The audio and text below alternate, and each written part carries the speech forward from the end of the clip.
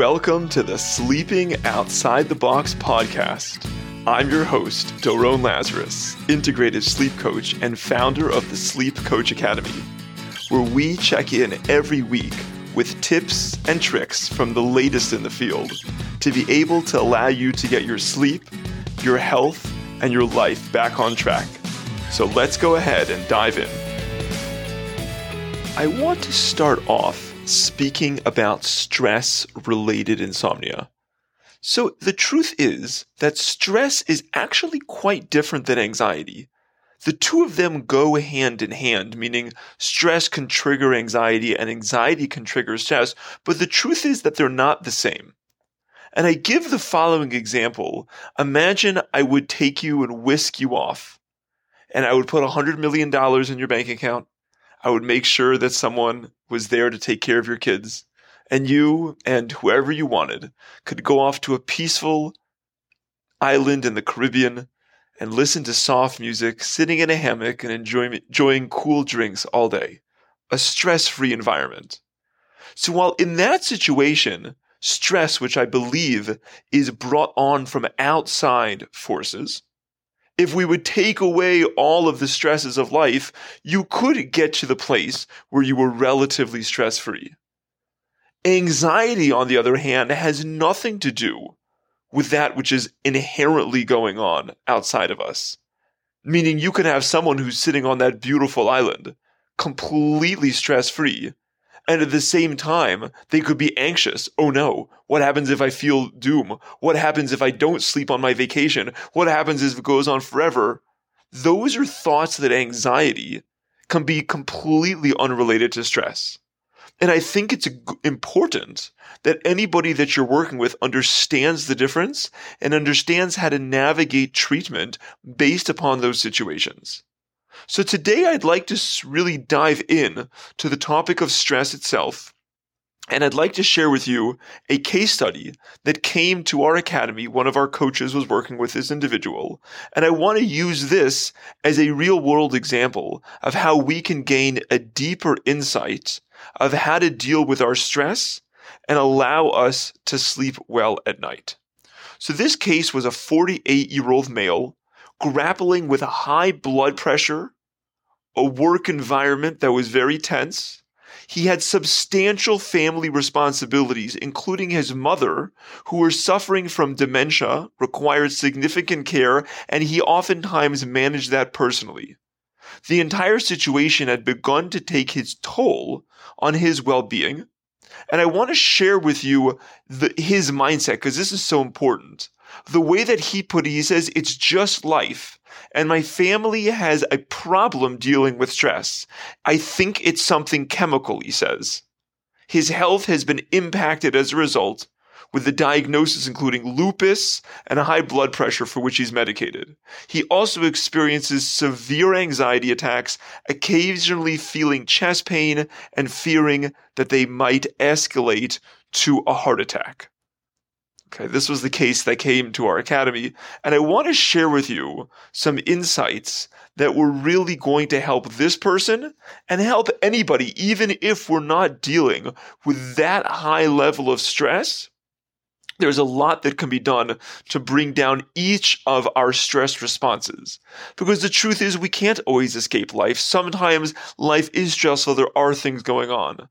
But being able to manage the stress is the key difference that I find for people that thrive versus people that really suffer, like this individual.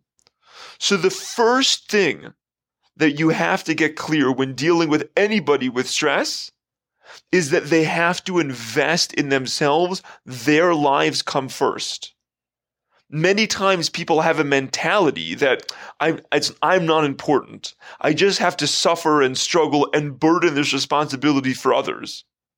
But the truth is that if you want to give to others, if you want to give to your family members, to your clients, to your community, whoever you're giving to, the most important thing you can start off investing in is yourself.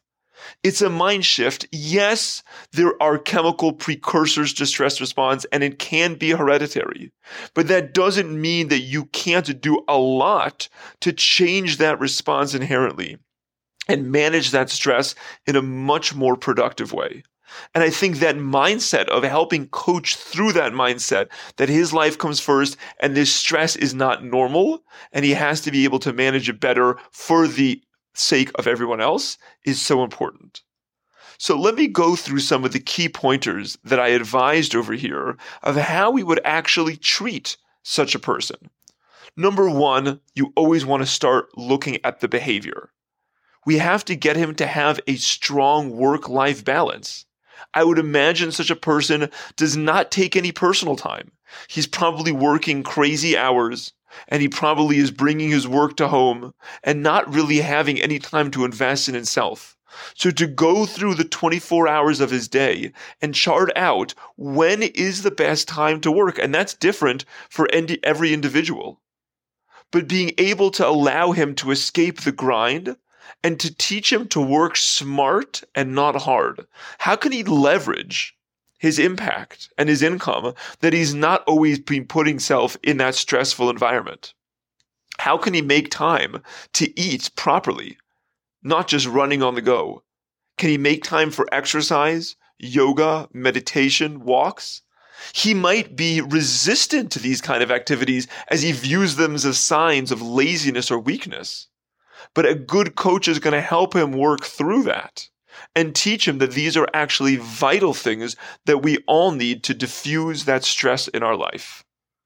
I would work with him on his subconscious mind because clearly there are subconscious blocks that are causing this extreme stress, anxiety, and panic attacks that he's feeling. So to be able to not only work on his behavior, but to get to the root of the subconscious mind and allow this anxiety to dissipate and be replaced with peace, with feelings of peace and calm, can be essential for his healing. I think it would go remiss if we didn't speak about his physical body, and many people ignore this fact when they're doing stress management. Yes, we want to change his mindset, behavior, and subconscious mind, but without looking at the body itself, he's going to continue to feel uptight and overwhelmed. And so where functional medicine testing can come in very handy over here is actually to see what's going on with his body. I would imagine this fellow has very high cortisol levels, and those cortisol levels are spiking and not allowing his body to rest and relax. What's going on with his melatonin in sleep time?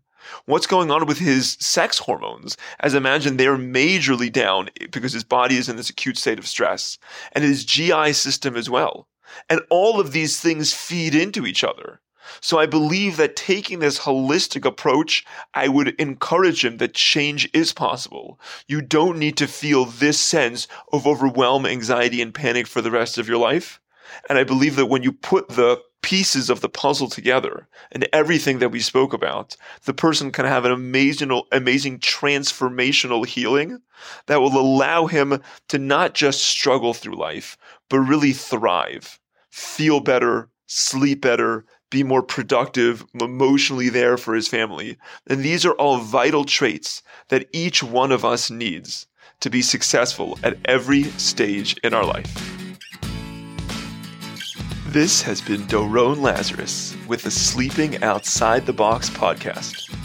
If you're interested in learning more about how to solve your sleep issues once and for all, or to become an integrative sleep coach and help those around you, go ahead and check out our website at sleepcoachacademy.org. There you can learn more details and fill in an application if you're interested in any of our services. Sleep well, and we look forward to seeing you in the next edition